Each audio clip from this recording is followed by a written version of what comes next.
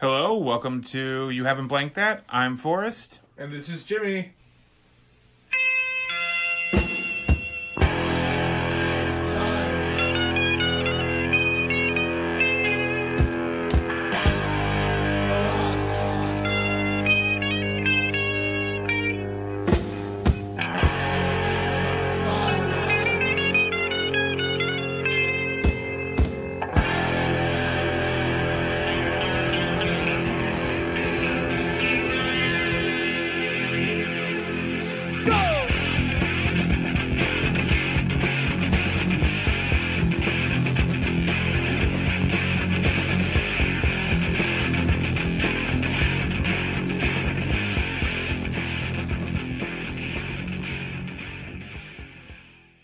Hey, Jimmy. What up, Forrest? How's it going? Pretty good. Well, we watched a little movie called T2, but not the T2 you guys are thinking of. Trainspotting 2. Trainspotting 2. Jimmy, do you have a synopsis? I sure do. First, there was an opportunity. Then there was a betrayal. 20 years later, Mark Renton, Obi-Wan Kenobi, returns to the only place he could ever call home. There waiting for him are old buddies, Spud, Sick Boy, and Sherlock Holmes. Sherlock Holmes, and Bigby. Sorrow, loss, joy, vengeance, hatred, love, fear, regret, self-destruction, and mortal danger are also all lined up and ready to welcome him. Bum bum bum. March 17th, 2017 happens to be T2's, my buddy's, birthday. That was crazy. It's interesting. I like this movie a lot. I thought it was fun. I love the first one. Strangely, these are the Trainspotting is one of the movies that Lisa and I cross on. Out of all the movies that cross on, like outside of Marvel movies, because most movies she won't watch with me because they're too fucked up and weird. Okay. But this is one of those movies we cross on. So we cross on Trainspotting, and we were really excited when Trainspotting 2 came out. Like, I rented it. It's one of the few movies you watch with me from when I rented movies. Okay. What did you think? I don't think you're gonna like my answer. Okay.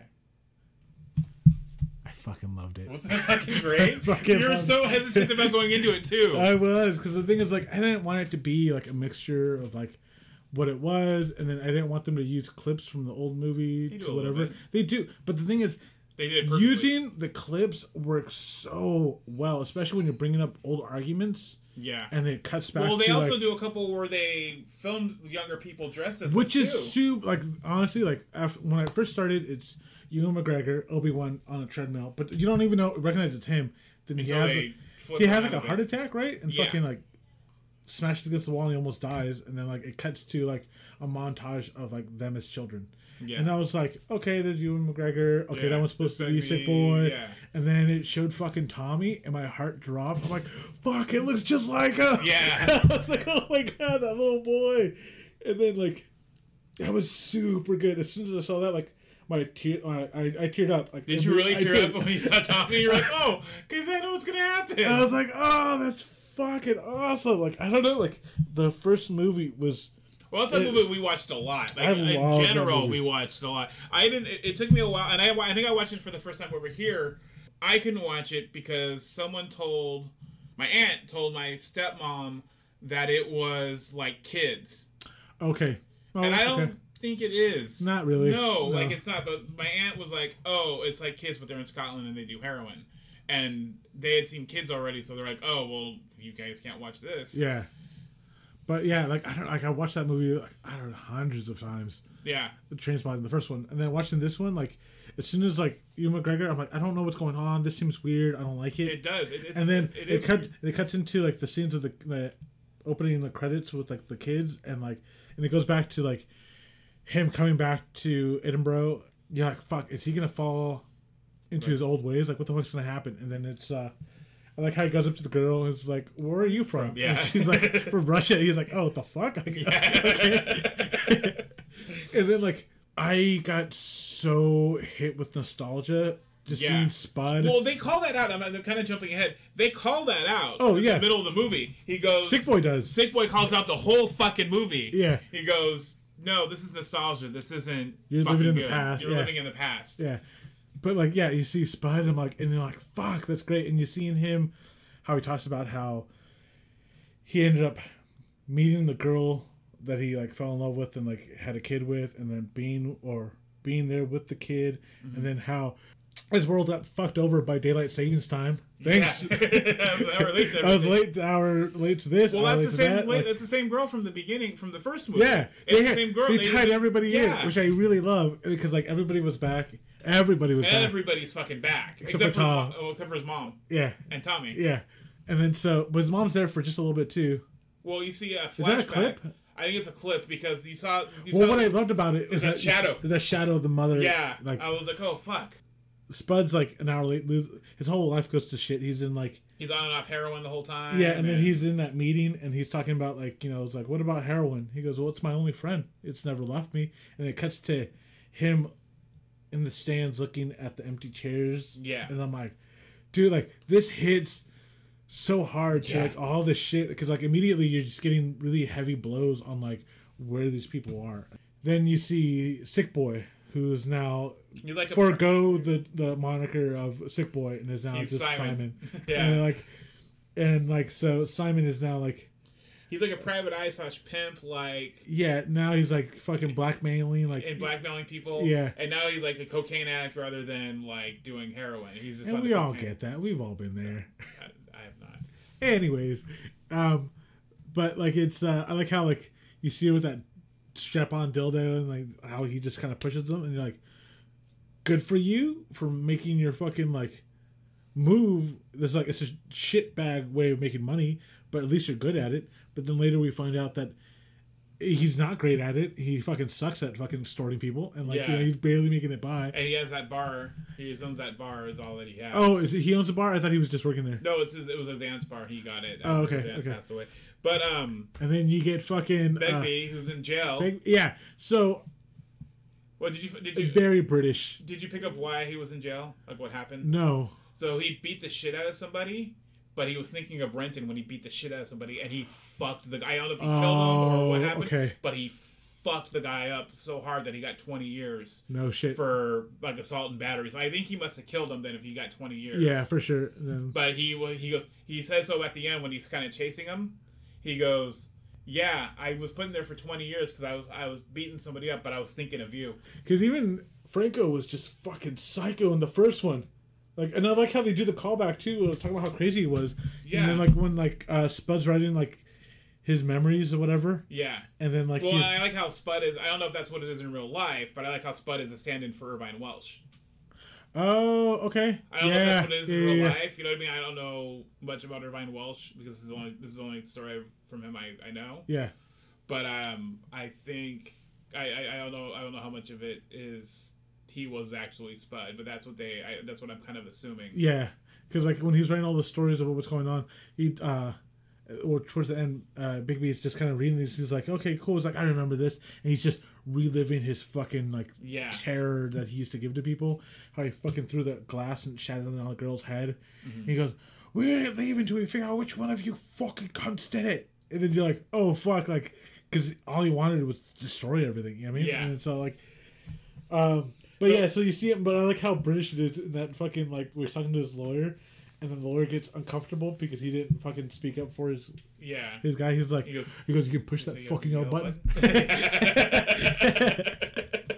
And then, so Begbie has somebody stab him. So he can just go to a hospital. But I like how he's got, like, books of, like, acupuncture and different stuff. And he's very technical. It's like, okay, you're going to puncture me once here, about 2 inches, and once on this side, 2 inches, and blah, blah, blah, blah. And the guy's like, puts it through. The guy, you can tell he's spun out. He goes, yeah, dude, like, whatever, like, or drunk or whatever. He's like, I got you. And then he just fucking just jabs him all the way through. Come out his back. And you're like, oh, shit. He goes, nah, you fucking prick. He goes, like, you want me to do the other side? No, you bitch. I farted.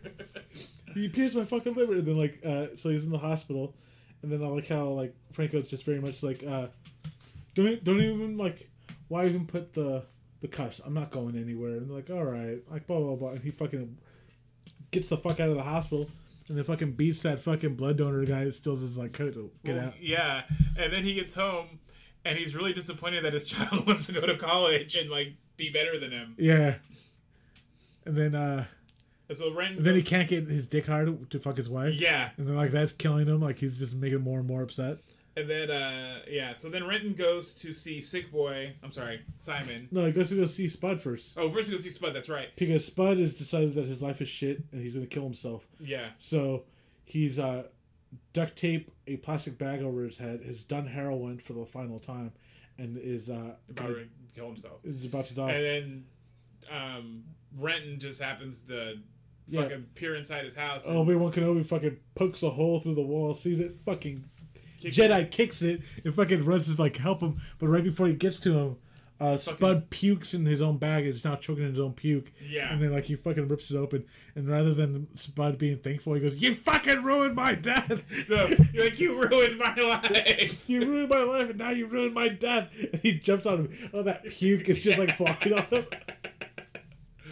So this is where I was like, "Fuck!" I already love this movie because it's taking that same grossness of the first movie with the shit, with him swimming in the toilet, yeah, and then bringing it back to this one, and like, there's times in this movie where like they're in the same locations, and like they passed that toilet, they passed that toilet, and then they also passed like the beginning scene where they're running. They do that a couple times. They pass that, and it's just flawless. Where it's like you see it in the background, and they align the shot just perfect, so it plays like the movie would have played. Mm-hmm. But it looks like he's having like a weird like like memory hallucination. Thing. Of like the past, and you see it just take place. And he turns around to see them running, and it's just like they did it so well. Like it looks flawless. It looks like they like, and especially when you have young Ewan McGregor with like old Ewan McGregor, and then the baby version of him, like it's like, and how like he's now looking back on his life and seeing like where he's at and what he's been through and like what choices have been made. I think they both at one point go over there and like they have different reactions though. Didn't they both at one point like Ewan McGregor walks by and then but they're not there. They go at two separate times though. And then Spud walks by, but he just kind of laughs and keeps walking. Because he remembers the fun times. And where Ewan McGregor is now looking to get over it. Yeah. And, like, because either he's going to die or he's, like... But even then, like, they make a comment about, like, Spud. Spud and Simon are Mark and Simon are sitting down and they're talking about, like, he's going to die soon. Like, you know what I mean? Like, there's, like, he's got 10, 15 years and then... Or he could die tomorrow. Who knows? You know what I mean? Yeah. And it's just, like, kind of like this, like, weird, like...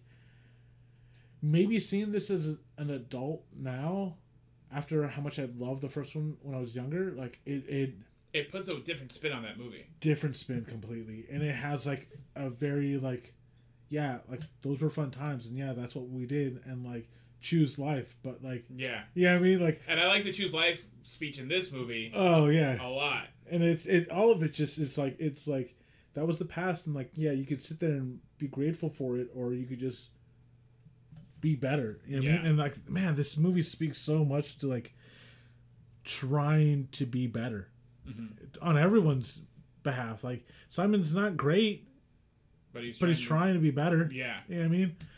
Spud is a failure in everyone's eyes, in every which way possible too. But he's trying to get better. You know what I mean? Like it's just there, and even like you think Mark has nothing to gain or whatever, but like his bullshit and his antics like put his mom to an early grave. You know what I mean? Yeah. And also put a strain on a relationship with him and his father. At the end, I really needed him to fix that, and they did it so simply. Like, I was fully emotional throughout this whole movie. Like, I was all over this place because it was just like a constant, just like punch to the heart. And it's, I mean, there's some funny shit too. Like, it's funny, It's funny as hell. Yeah. Like my favorite scene is when they're gonna go to rip off the bar. Oh yeah, the 1609. Yeah. And 1690. And all the Catholics died. Yeah. all the Catholics died. Yeah. But there's that. I mean, I like how he meets his old fuck buddy from years ago. Oh, when she's the lawyer, yeah. She's the lawyer, but I like how like you don't see it up until he gives his speech about choose life, and like at first he's like, "Oh, it's a game we used to play. It was an old like." They make a joke of Wham. Yeah, it was the Wham thing. Yeah, and then they're like, it's like, and then like it was like a joke about like drugs, like choose this, choose life, blah blah blah blah.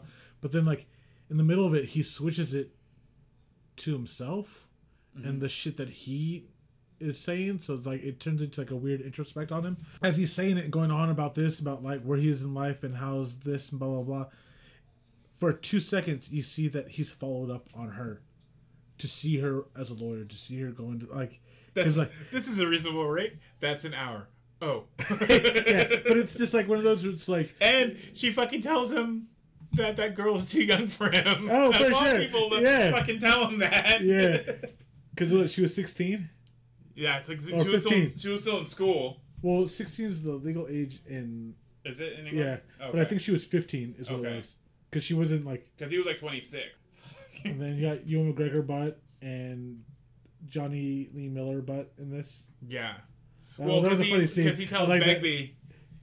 He tells Begbie that Renton's in town. Yeah. And they're gonna. Well, because fucking Begbie just shows up randomly and like, what's he gonna do? You know what I mean? The guy's psycho. Because even in the first movie, they're all terrified of him. You know what I mean? This one, there's even more so because he's in jail. He was the asshole with the strong arm, essentially. Yeah. I like that they pay the respects to Tommy. Yeah, and that's when they have that whole, this is nostalgia, this isn't anything good. Yeah, and that made me happy, because it's one of those where it's like, it's a fallen friend. You know what I mean? Like, there were a group, and now that group is now a trio. One of the things we're missing is that Sick Boy and Mark are going to open up a brothel. Oh, yeah. And that's kind of the big driving force of this, is that they're going to open up a brothel with... Prior to that, Sick Boy decides, he says, fuck him, I'm going to take his money, because I know he's doing good. Like, so I'm going to fucking roll him. Because he brings him back, because he brought him back his money. Yeah. He goes, look, I fucked you over. Here's the money. Here's the 16 grand I fucked you on. Yeah. Oh, 4,000, because they're split it 4 ways. Yeah. And so, like, he gives him $4 grand, because he gave Spud $4 grand in the beginning. Well, Spud was like, no, he leaves Spud $4 grand at the end of the first movie. Yeah, and then they said, "What the fuck you think I was gonna do? It was a fucking junkie. You gave me like, I spent it all on drugs, you piece of shit." And then like, Mark's like, "Yeah, that's fair." Yeah, he gives Simon his like $4 grand. Basically, he tells him like, "Hey, kind of like, what's up?" And then like he lies to him, tells him that his life is good, and tells him he's got like kids and whatever. Yeah. And then he doesn't. Yeah. And he tells him like, "No, I was." I was with somebody. And she's but I like it. What rang true about this too is like, I have some friends that there's like a weird competition between the two of us, where we just kind of like tolerate each other, but we're cool with each other, always checking. Yeah. But it's like, but when we get along so fucking well, and it's just like watching like Sick Boy and Mark. Mark comes back, he goes, "I fucking lied." Scoot over on the couch, and they're just fucking hanging out and just like watching music videos, and they just fall right back into their routine of hanging out. And like, so I mean, in the middle of this, Sick Boy has this girl that's kind of hanging around him. Yeah. That's not dating him. His girlfriend. His girlfriend. It's my girlfriend. It's my girlfriend. Lay off her. Don't touch her. But like, she's like, "I'm not his girlfriend." Yeah, we fucked once. And he paid her because she was a whore. Yeah. No, she even said he didn't pay for it. It was just like a fuck. Yeah. And so Renton starts fucking her. Sick Boy is ready just to be like, you know, fuck everything. Like I'm gonna screw him over. I don't give a shit. Yeah.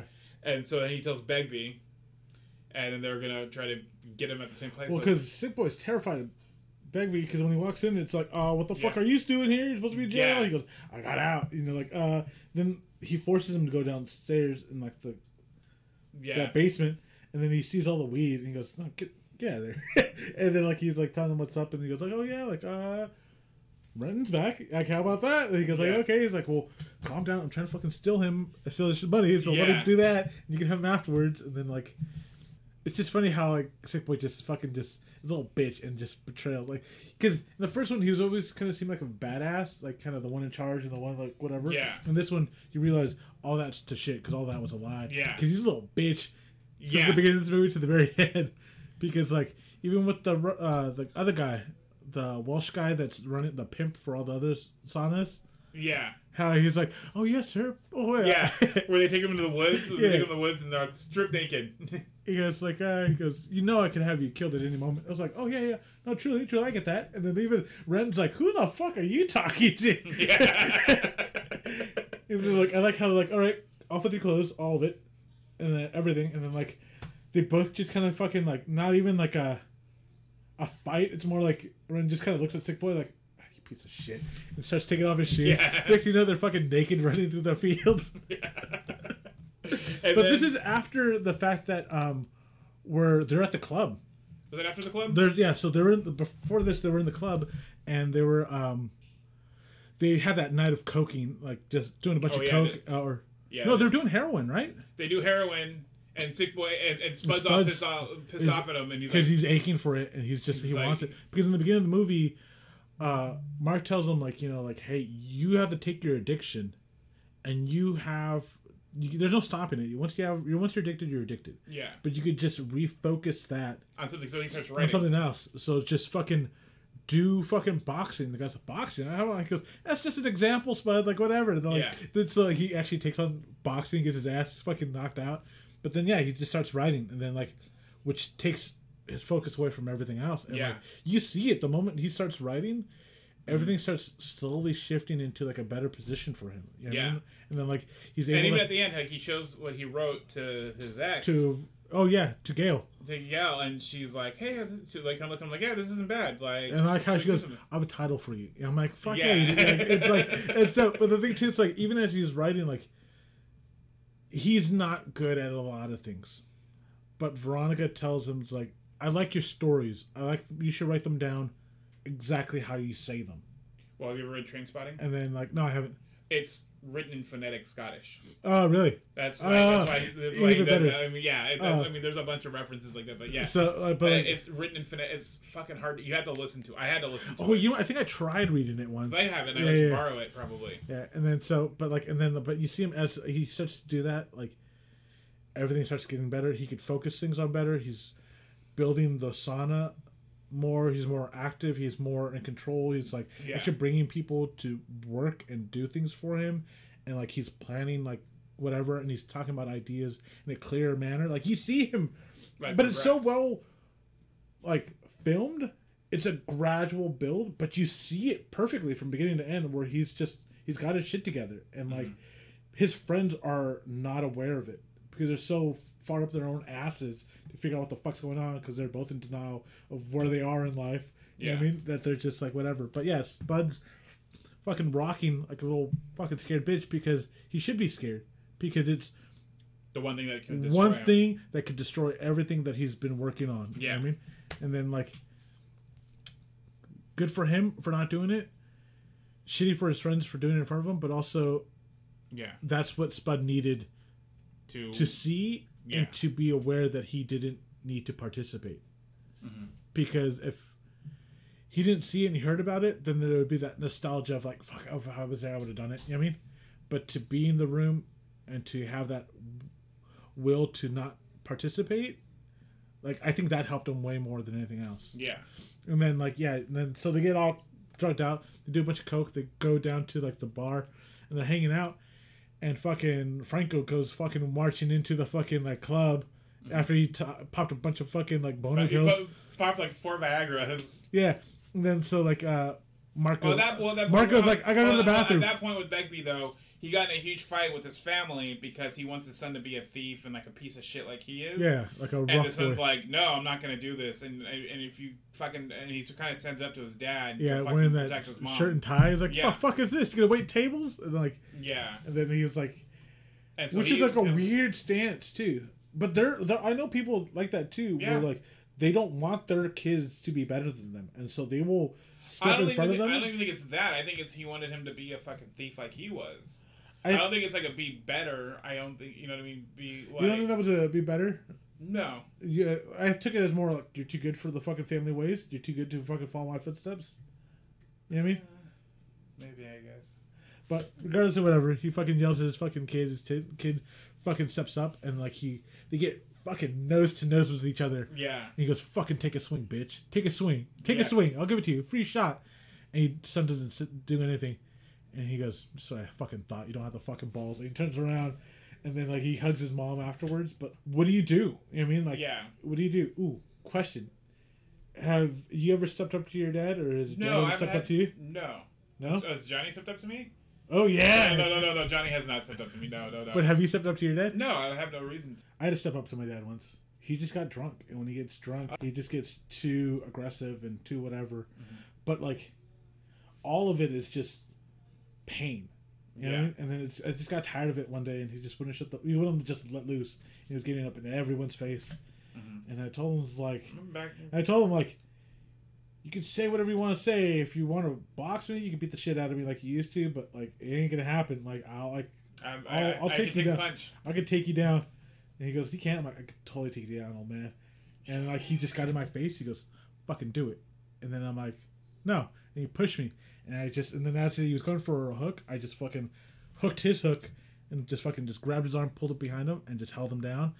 And then he just raged for a bit, and then he just fucking just crumpled. And then he was like, at that point, he was like, just let me go. I'm like, all right. And then it was like a very like, it didn't have to go this way. My anger shouldn't have like been triggered that way to like push him, but someone swung at you and you reacted. Yeah, you know what I mean? And the fact that I think there was like a giant ego punch to the ego for my dad, but also one of those where it's like, yeah, I don't know. It's got to be a weird thing between. I've never had to like do that. I mean, with my pops. Yeah. I've never had to do that. It felt like, you know what I mean. With Frank, like he is pissed off. He fucking like takes those boner pills and he goes to the club. But Mark goes to the fucking bathroom. And so does Begbie. And then they're still hanging out in the club. And then fucking Mark is popping more boner pills. Begbie is. And he drops one. He drops the fucking packet. Yeah. And then fucking Mark picks it up. It's like, oh, careful not to take more than the offer dosage. And the guy's like, fuck you. He's like, give me my fucking pills. All right, bitch. All right. Here's your fucking willy pills. And he drops them back under. And then they realize. And then they both like sit there for a while because they're not shitting. They're just hanging out in the stalls just to fucking like. Well, let loose. To just kind of clear their head for a moment. Yeah. And then they both stop and they just look at the ball in between each other. And they're like, I like how they're just like, this motherfucker. Yeah. And I like how like Bart already has like thing ready to like fucking like leave the fucking bathroom stall, and then like Bigby just pokes his fucking fat head over. They see each other like, you motherfucker. And they fucking take off, and then like they race into like a fucking parking structure.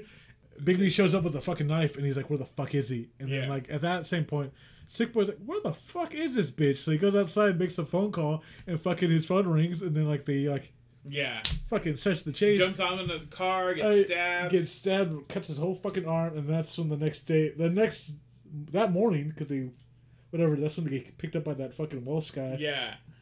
Oh no! So basically, after that is he ends up going back to Spud. That's right. He goes back to Spud. That's right. And they all go to Spud. Begbie goes to Spud to figure out, like, okay, our friend's in town. You have to know where he's at. You know where Mark's at. So where the fuck is he? And he goes, I don't know what you're talking about. Then he sees all the pages and pictures everywhere. And he's like, okay. And he goes, and he starts pulling stuff up. And he's like reading stuff from the past. And he realizes that Renton paid Spud $4,000 when he left. And Spud was aware that he left with the money. Yeah. But Begbie didn't know that, and so now he's like, "What the fuck is this?" And then so like, Spud is terrified because he's about to die, and whatever. Yeah. And then he tells him to read it. He reads, and then he reads a story about Spud being crazy, and he's terrified how he's going to take it, but he laughs at it, and he grabs more of his names and has him read it, and he enjoys like reliving these like moments of him being a complete fucking asshole. Yeah. That's where he's like, okay, cool, and then Veronica shows up because he just gave her the packet like maybe hours beforehand to read of his stories, and she came over to talk to him, and then he goes, oh, like, I know you, like, you have to have this fucking number, I know you're so-and-so's fucking girl, give me your cell phone. And that's where he says, okay, cool, they make the trade for the cell phone for both their lives so they could take off. Yeah. And Bixby's like, meet me at the bar at that's midnight. right, yeah. And then they have that big fight in the bar. And so fucking like Sick Boy shows up to the bar, is like kind of fucking like, hell yeah, swagger. Yeah. And then you realize like, we're gonna fucking pull one over on fucking Mark right now because they just got the money, the $100,000 for the loan that they wanted for their business. £100,000, yeah. Yeah. And so they're like excited because they're thinking, oh, we're gonna fuck each other over. This is gonna be fantastic. And then at that point, as that's going on, Veronica talks to Spud and says, I need you to write a different ending to this story. I need you to do something for me. And we don't know what it is, but she's making Spud do something that he doesn't want to do. Mm-hmm. And then so back to the bar, we find out that fucking Sick Boy walks in thinking he's gonna fucking like pull fast one on fucking Mark and take off with the money. And there's Renton right there just fucking sitting down and saying she's not here. And then like, you know, what's going on? And then like at this point fucking Spud comes running back into the bar because basically what he's done is he's forged both their signatures. Because he talked earlier about how he can forge anybody's signature. Yeah. And so he forges both the boys' signatures to give her all the money. Yeah. And then so that's why she wants it. We still don't know at this point. And then, but as she's telling the story, fucking Franco comes in, and he's like, "Okay, well, fuck it, here we are," and drops his fucking bag, and everyone's terrified. And as they're talking, I like how he walks up to Sick Boy, thinking that Franco's unarmed. He fucking reaches in for a fucking mallet stick and just fucking backhands Sick Boy. He goes down. And then his whole focus is all just fucking Renton. Yeah. And so he's like, ah, shit. So he fucking runs upstairs like a scared bitch, hides in the fucking, like... one of the rooms. The fucking... mirror room. The mirror room for the... It was going to be for which a great sense of, like, you know, reflecting of who you are. Yeah. You're now fearful if you're going to die.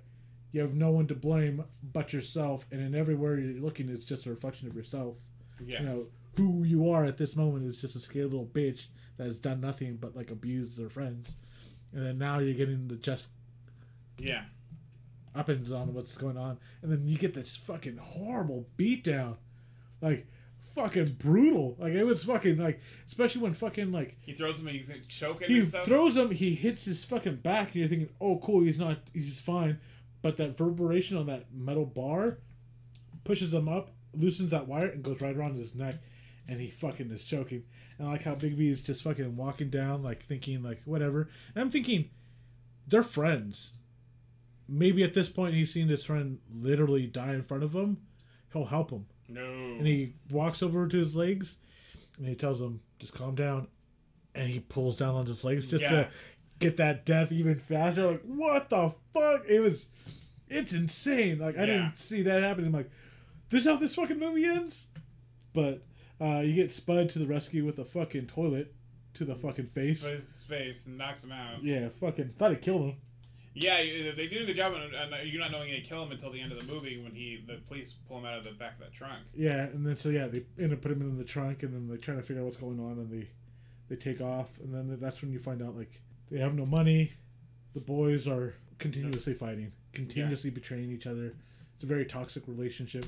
And then they just end up hanging out because they're just friends. They're friends. Like, you know, it's like as long as there's no need of a competition between the two of them, they're cool. Because even Mark said it in the first movie, like about like quitting heroin. Like he always was super jealous because Simon could quit like that and not even whatever, but he knows his buddy's jonesing for it and he's just waiting for it to fail. You know what I mean? Yeah. Because there's a competition between the two of them. If there's no competition, they're very loving with each other. Yeah. And you see it.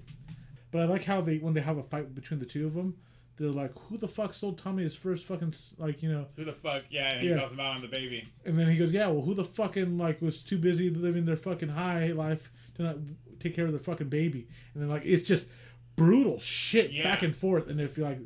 That's why I love this movie, because, like, there's no, like, sugarcoating anything. No. Like, it's like, these are old friends, and any boundaries that most people would have, they don't have.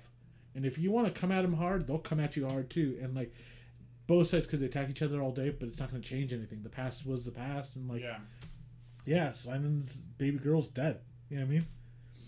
Mark fucking killed their friend. Yeah, you know what I mean?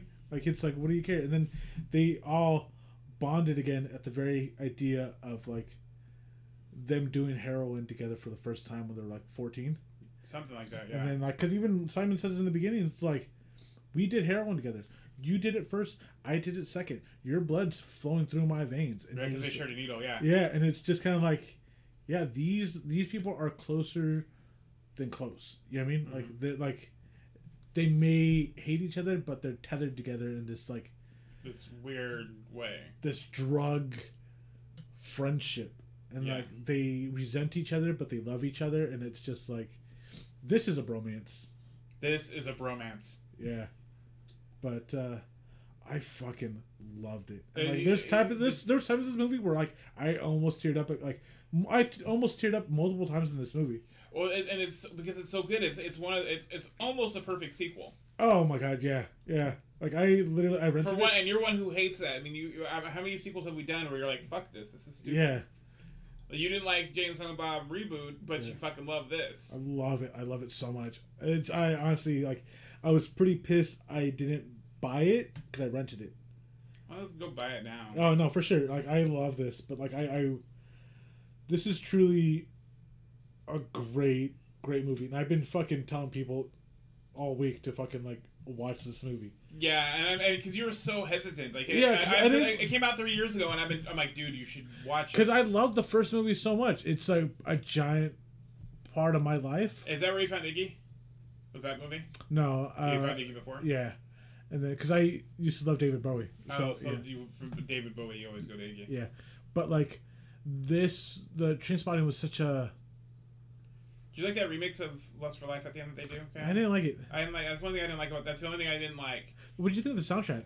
The soundtrack for this is good. I like it. Even that weird, creepy video that Simon was watching on the couch. Yeah. I fucking like it too. Did you go look for the soundtrack? I did. You know how they got the beat for Lust for Life? So Iggy and David Bowie are doing drugs and writing music in Germany. Yeah. And they're waiting for like because David Bowie was producing Iggy's album. Yeah. And so they were waiting for the American feed to go through. Of like they would watch cop detective shows. Okay.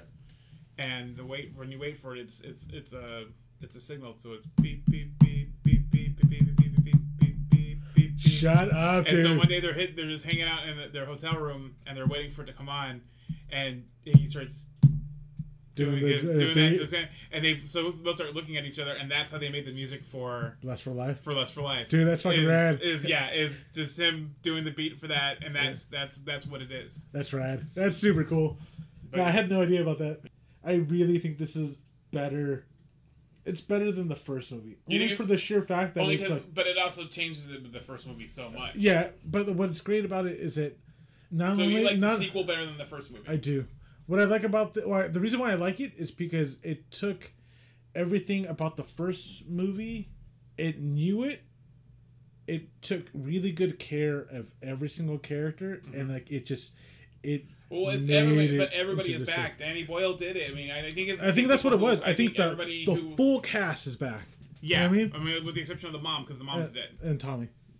Yeah. But like even then, it's like perfect. I don't think did Begbie was the dad the same dad? Yeah, it was the same guy. Okay, I believe so. Maybe if there's one person that maybe be different, maybe that character, but it's not characters. Yeah, but like overall, like to play a dad who can't connect with his son. Yeah, but man, dude, like especially when he gave him that hug at the end, I'm like, fuck. Yeah. Like, okay. It was a really, really, really good movie. Emotionally, I was like, I hate to see sequels to things I really like because it's like. Because you don't feel especially like so much time in between. Yeah, because I feel like you're just gonna fuck it up. Is this a cash grab? Because if it is, fuck you. I don't need to see. Well, that's what you said. Because you when I've said you should watch this, you're like, no, it looks like it's a cash grab, and I'm like, it's fucking not a cash grab. Yeah, and I never heard any reviews about it. Never heard because no one else has seen it. I asked people when I tell people, oh, you should watch it. They're like, there's a sequel. I'm like, yeah, and they're like, oh, okay, cool. I'm like, watch it. Because if you don't remember the first one. Watch the first one. Did you rewatch the first one? I didn't. I was just hoping I let you borrow it. I've seen it enough times. Like I'm like, but I don't think I've seen it as many times as you have, but I've seen it enough. Yeah, no, this was like this is a really this jumped up really high up on like your movie list. My favorite movie list. Really? Yeah, I really like it. I don't think it'll carry as much weight if you haven't seen the first one. No. And if you didn't like the first one, I don't think you'll like this movie. No. But I love the first one, and I felt like this was just like a love letter to the first one and to like anybody who liked those movies. Anyone who liked that movie. Like it's fan service in the best way possible. The best way possible. Where it serves the fan and the characters and the original story. Yeah. I mean, Irvine Welsh is that's okay. So remember in the first one, he was the guy that sold him the suppository. Yeah. He's the guy who was in the cars. Remember when Begbie and his son go to the car the chop shop. Yeah, that's Mikey. That's the same. That's Ryan Welch again. Like he was even back. Okay. So like he even signed off on this movie. Yeah, no, it's a very British, Scottish. It's a very UK film. You can see it, and you're like, it's very UK. Because like the thing about like a lot of like UK directors, they just love Dutch angles. They love them. Like it works, I guess, on certain things. I'm not a fan of it, but when Mark was given his choose life scene, that was all on Dutch angles, and like I get it because it's like pay attention to the scene, and so it's skewed because we need to focus on it because it's going to pivot midway, and like it does, and you're like, okay, cool, but like Dutch angles, I don't like them.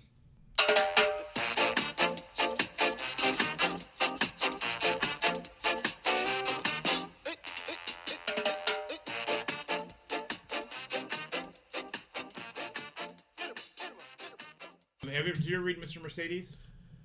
Yes. It's okay. So there's 3 books in that series.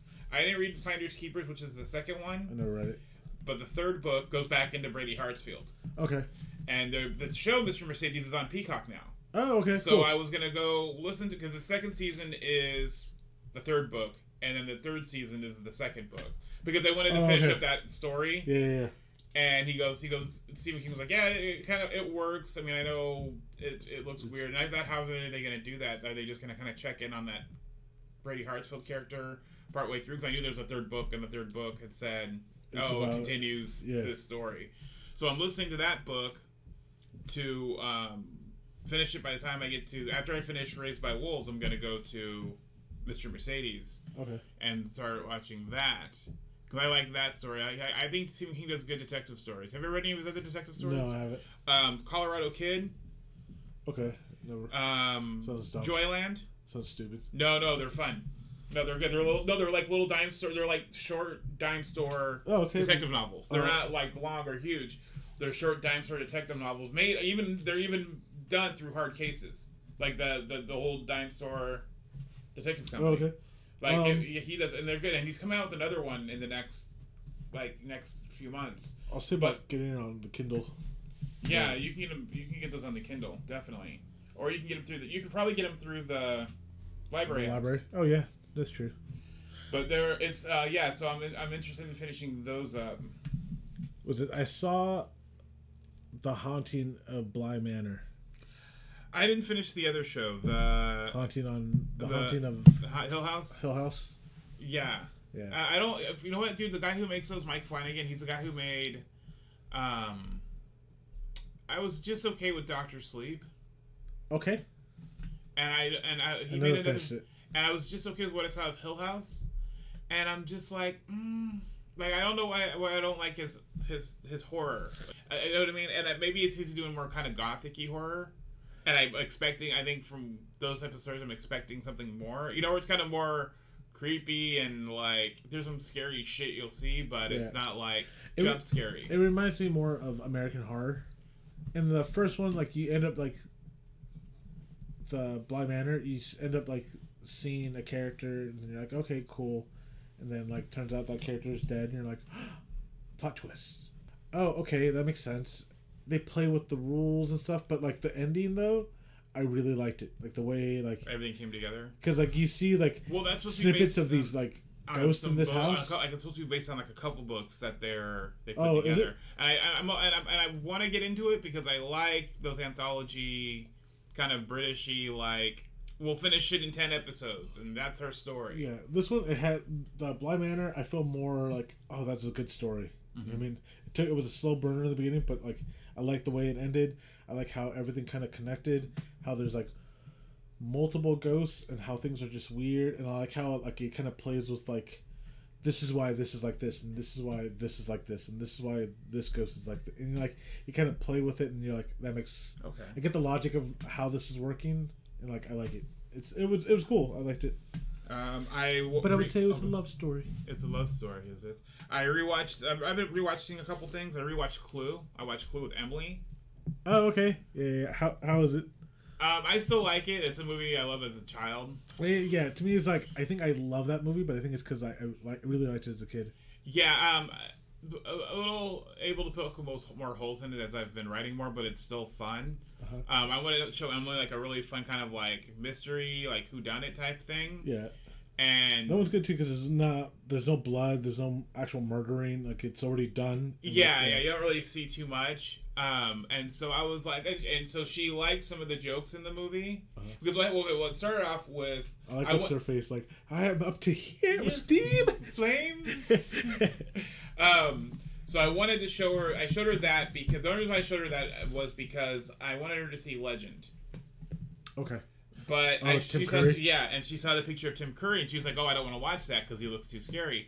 So I went online and I found there's that picture of him getting the makeup put on for that, and I'm like, "Oh, look, that's him. They're just putting makeup on him." Yeah. And I'm like, "Look, this is what he looks like in real life. This is him. You know, he's older now, and this is him. He was also it." And I'm like showing her all these things, and I'm like, "Look, Home Alone 2." No, I'm not even showing her Home Alone 2 yet. She understands. I mean, I'm trying to show her that this is people under makeup. There's nothing to be afraid of. It's just people. It terrified the fuck out of me. What it did? No. Legend. Yeah. Lord of Darkness steps through the glass. I'm like, fuck. And so I showed her Clue because I'm like, it's funny. She could see he's kind of joking around because that last 25% of that movie, dude, like the last. Like that third act, if you will, where he's going, here's what happened, and he's running back and forth. That's like the fucking Tim Curry show, dude, and it's great. And it's him just being funny and witty. I mean, you know, he's the way he's delivering everything. Oh yeah. So she's like, I'm like, oh, we'll figure out who did it. And like, I've seen this movie a million times, so I know. I know there's 3 endings. Yeah. So it gets to the first ending. She goes, it was Miss Scarlet. And she was like, amazed. Right. Yeah. And then I'm like, well. She's like, well, you gotta watch. And then she's like, oh, it was Miss Peacock? And I'm like, yeah, but here's what really happened. And so I showed her that part. And so she's like, it was funny, but she's like, I didn't like that people died. And I'm all like, okay. You don't watch enough. Well, and that's the thing is, like, I figured she'd be okay with it because she watches Looney Tunes. Yeah. And I'm like, oh, maybe she'll just see it's fake. And I watch all those Looney Tunes as a kid, and I laugh at all that shit. Like, it's just funny to me. And she likes the newer ones, and the newer ones, the Looney Tunes, the newer ones like are kind of just they do a good job of like skirt tailing death. Yeah. They're funny and they're great, but they do a real good job of skirt tailing death. Yeah. And I'm sure that's fine. I mean, you can still get the same joke. Yeah. They're just not sooty and gnashed up, and there's never any blood or, Yeah, that Tweety Bird. The one I showed you where they that Tweety Bird was dead. Yeah, that was pretty intense. So yeah, but I'm also rereading The Outsiders. Oh, I was thinking about reading that book too. It's a good. I love that book and that movie. I've seen that movie a bunch of times too. Still holds up. I like all of her books. She actually, S.E. Hinton, wrote all those books. She wrote The Outsiders and Tex, and that was then and This Is Now. I've read most of those books. I'm going back to read them because I think there's a couple that I missed. But they read all those books, and then Francis Ford Coppola made all those movies. Oh, okay. Pretty much. That's cool. And so, or he at least produced them. I know he directed Outsiders, and he directed Motorcycle Boy. Or, Rumblefish. I think I need to see Outsiders, but I'm afraid if I watch it, I'm not going to like it. It's still good. That movie, they adapt. That movie is very well adapted to the book, from the book. And so, but she also wrote, and I bought it just because I like all those books. She wrote a vampire novel like 15-ish years ago called like Hawks Harbor or something. And I really enjoyed the shit out of that. It was good.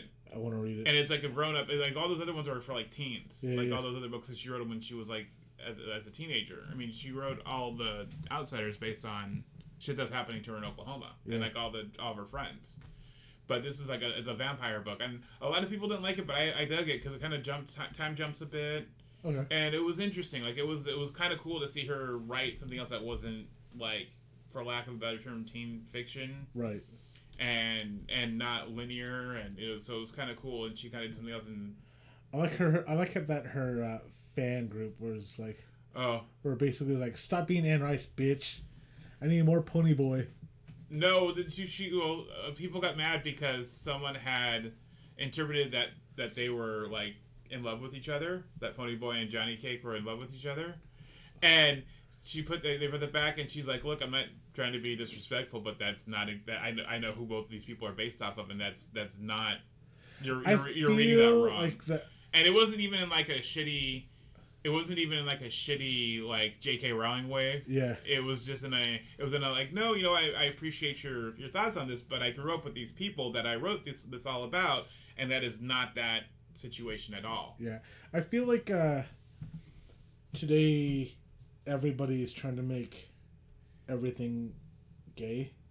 I don't think they're trying to make everything. Well, like if there's a clue. Well, the thing is, I watch Supernatural. Okay. I love Supernatural. Yeah. And I know they're finishing up. They're wrapping this is the last like 3 half episodes. Of episodes. Yeah. Yeah, or is it half of episodes or just finishing the last half of them? The last half of it and it's done. So it got delayed for COVID, but no, I know. Did they finish filming things? Is that what they had to do? Okay. So they finished filming. The two. Are they in Georgia filming? Do they film in Georgia? Is that why they were able to finish? I don't know. But I know that they're done, and both main characters, Jared, I forget his name, Pilecki, and Jensen Ackles. Well, they're going to be on Boys, I think. Jensen is. Jensen Ackles, and I'm sure. I bet you he'd be on. I bet you the other guy. Would but be on they both too. get their Impalas. So like the cars, like in the show. Yeah. The car's name is Baby, so like they both get like a version of Baby. But is it their dad's car? Is that what the thing was? It was their dad's car, okay. And then like so. I know there's a big thing around their dad. That's the only thing I guessed. And so they get like the car, and like I think it was supposed to just go to like Jensen because like Dean. Well, the show's weird because Jared is supposed to be the main character for the first 5 seasons, and then like they're like, okay, we're done with that story. So let's go over here. So they end up making Dean the main character, and Dean becomes like for the rest of the show. For the rest of the show.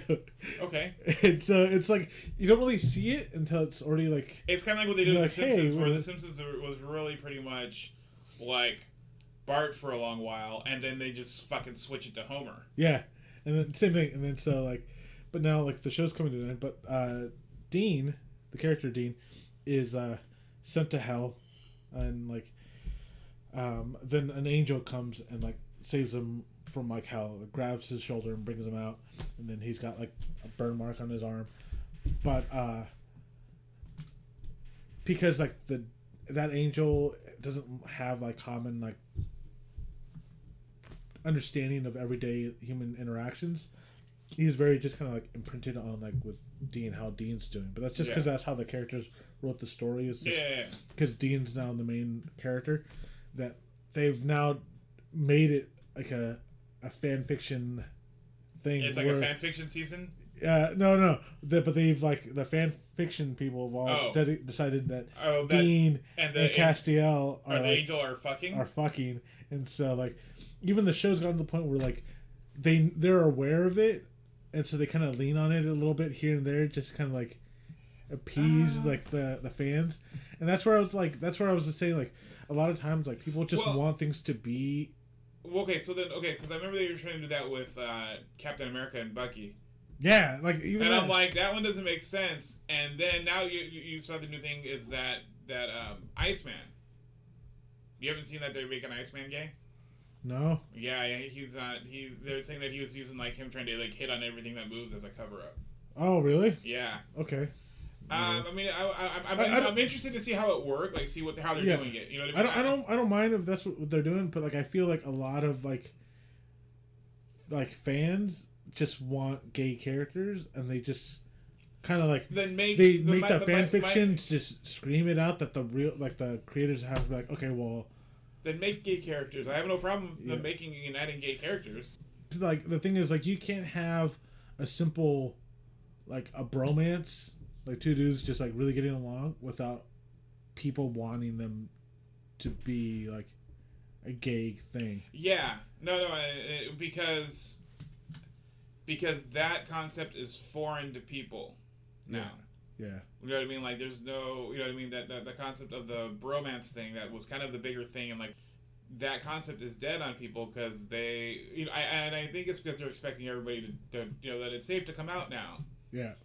but it's not always like that. You know what I mean? I think that's what it is. I think everybody assumes it because they just think, you know, right. They think that everybody wants to fuck everybody. Yeah, like on TikTok right now, one of their main like categories is my boyfriend has a boyfriend, and it's usually like these girls complaining that like, does your boyfriend have a boyfriend?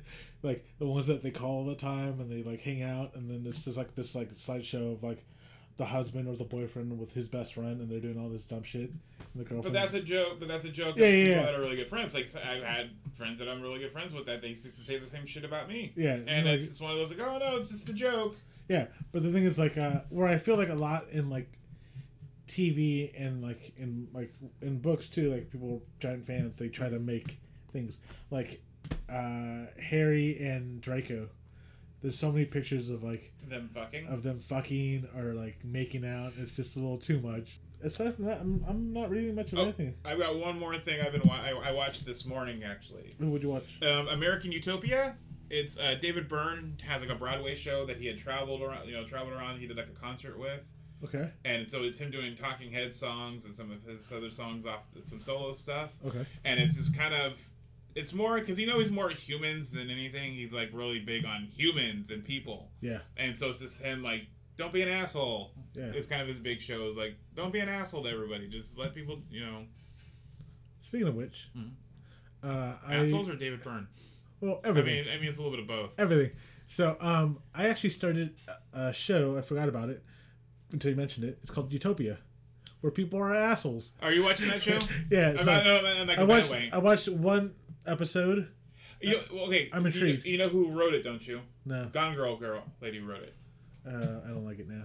You don't like it now? No, it's interesting because it starts off with like. Supposedly, this guy wrote a comic book.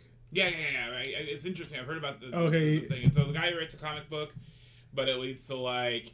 It predicts the future. Okay. So a lot of like the panels like have like. Talk about Ebola and like, it predicts Ebola and it predicts this and like everybody's just kind of used it as like a Nostradamus type of a book. Like it predicts everything. If you look in the background, has hidden meanings and whatever. Yeah. So this giant fandom that's obsessed with this book, but it was only one issue. Well, this couple ended up moving into this house. The grandfather died, and then so they realized, oh shit, he wrote comic books. That's interesting. So. They decided, well, let's see how much this was worth. So they tried to sell it, and they realized the fans were like, I'll pay whatever the fuck you want. And then they're like, oh, we're going to sell this and fucking make money. And then it just like, as there's like... Oh, that could be interesting. They go to a comic convention, because they figured the best place to sell it.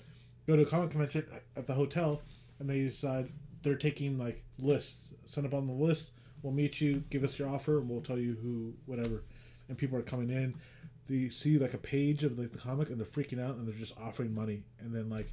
Just throwing money at them. And finally somebody throws like a shit ton of money at them. And they're like, okay, cool, it's yours. And then like... But people are getting upset about like, that they sold it. And then like randomly like this guy comes in. Like this little boy comes in and finds out he sold it. That little boy lies to the front desk once he finds out who bought it and where they're staying at. Fakes his way into getting a key to get into the room to steal it. Then 2 other people show up late. They get upset and they're like, okay, well, fuck you. We're going to rob you. And then so they're like, what the fuck? And he goes like, either we're going to shoot you and kill you, or you'll let us inject you with this, like, what we have in this briefcase, and we're going to take your money. And then like, so everyone decides to take injections and they all pass out. It's a weird fuck for all for what's happening. And then you're like, what is, like, everyone's just so desperate for these comic pages. It's dope. It's interesting. But they're only doing a few episodes, like an episode at a time. I think it's out. I think it's out. Yeah, because my coworker's the one who told me about it, and she finished it. And okay. I'm only on episode 1, and I was like, I need more time to invest in this because it's interesting. But that first episode, I think, is like an hour and 20 minutes. Yeah, that's what's up with and I like that with the Amazon shows. Yeah. Like, they'll just be like, no, fuck it, this is how long this episode is. Even, like, the HBO ones, like the HBO Max ones. Yeah. Like, if they go a little longer than 45 minutes or an hour, they go a little longer than 45 minutes or an hour. Yeah, fuck it, why not?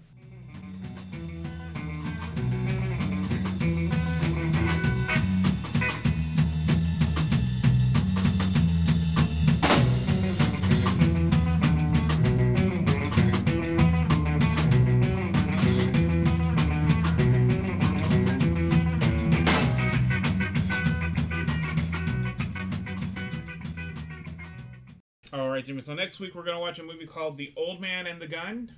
The Old Man and the Sea? No, Old Man and the Gun. So it's a lot more better. No. It's got Robert Redford is actually his last role. Oh, okay. And he's a bank robber. Okay. But bonus, Tom Waits is in it. Oh, sold. Already love it. Next week. Well, that's going to do it for the episode this week. If you have any questions or comments, you can hit us up at our Instagram at yhblankthat. Or you can email us at yhblankthat@gmail.com. Bye. Bye.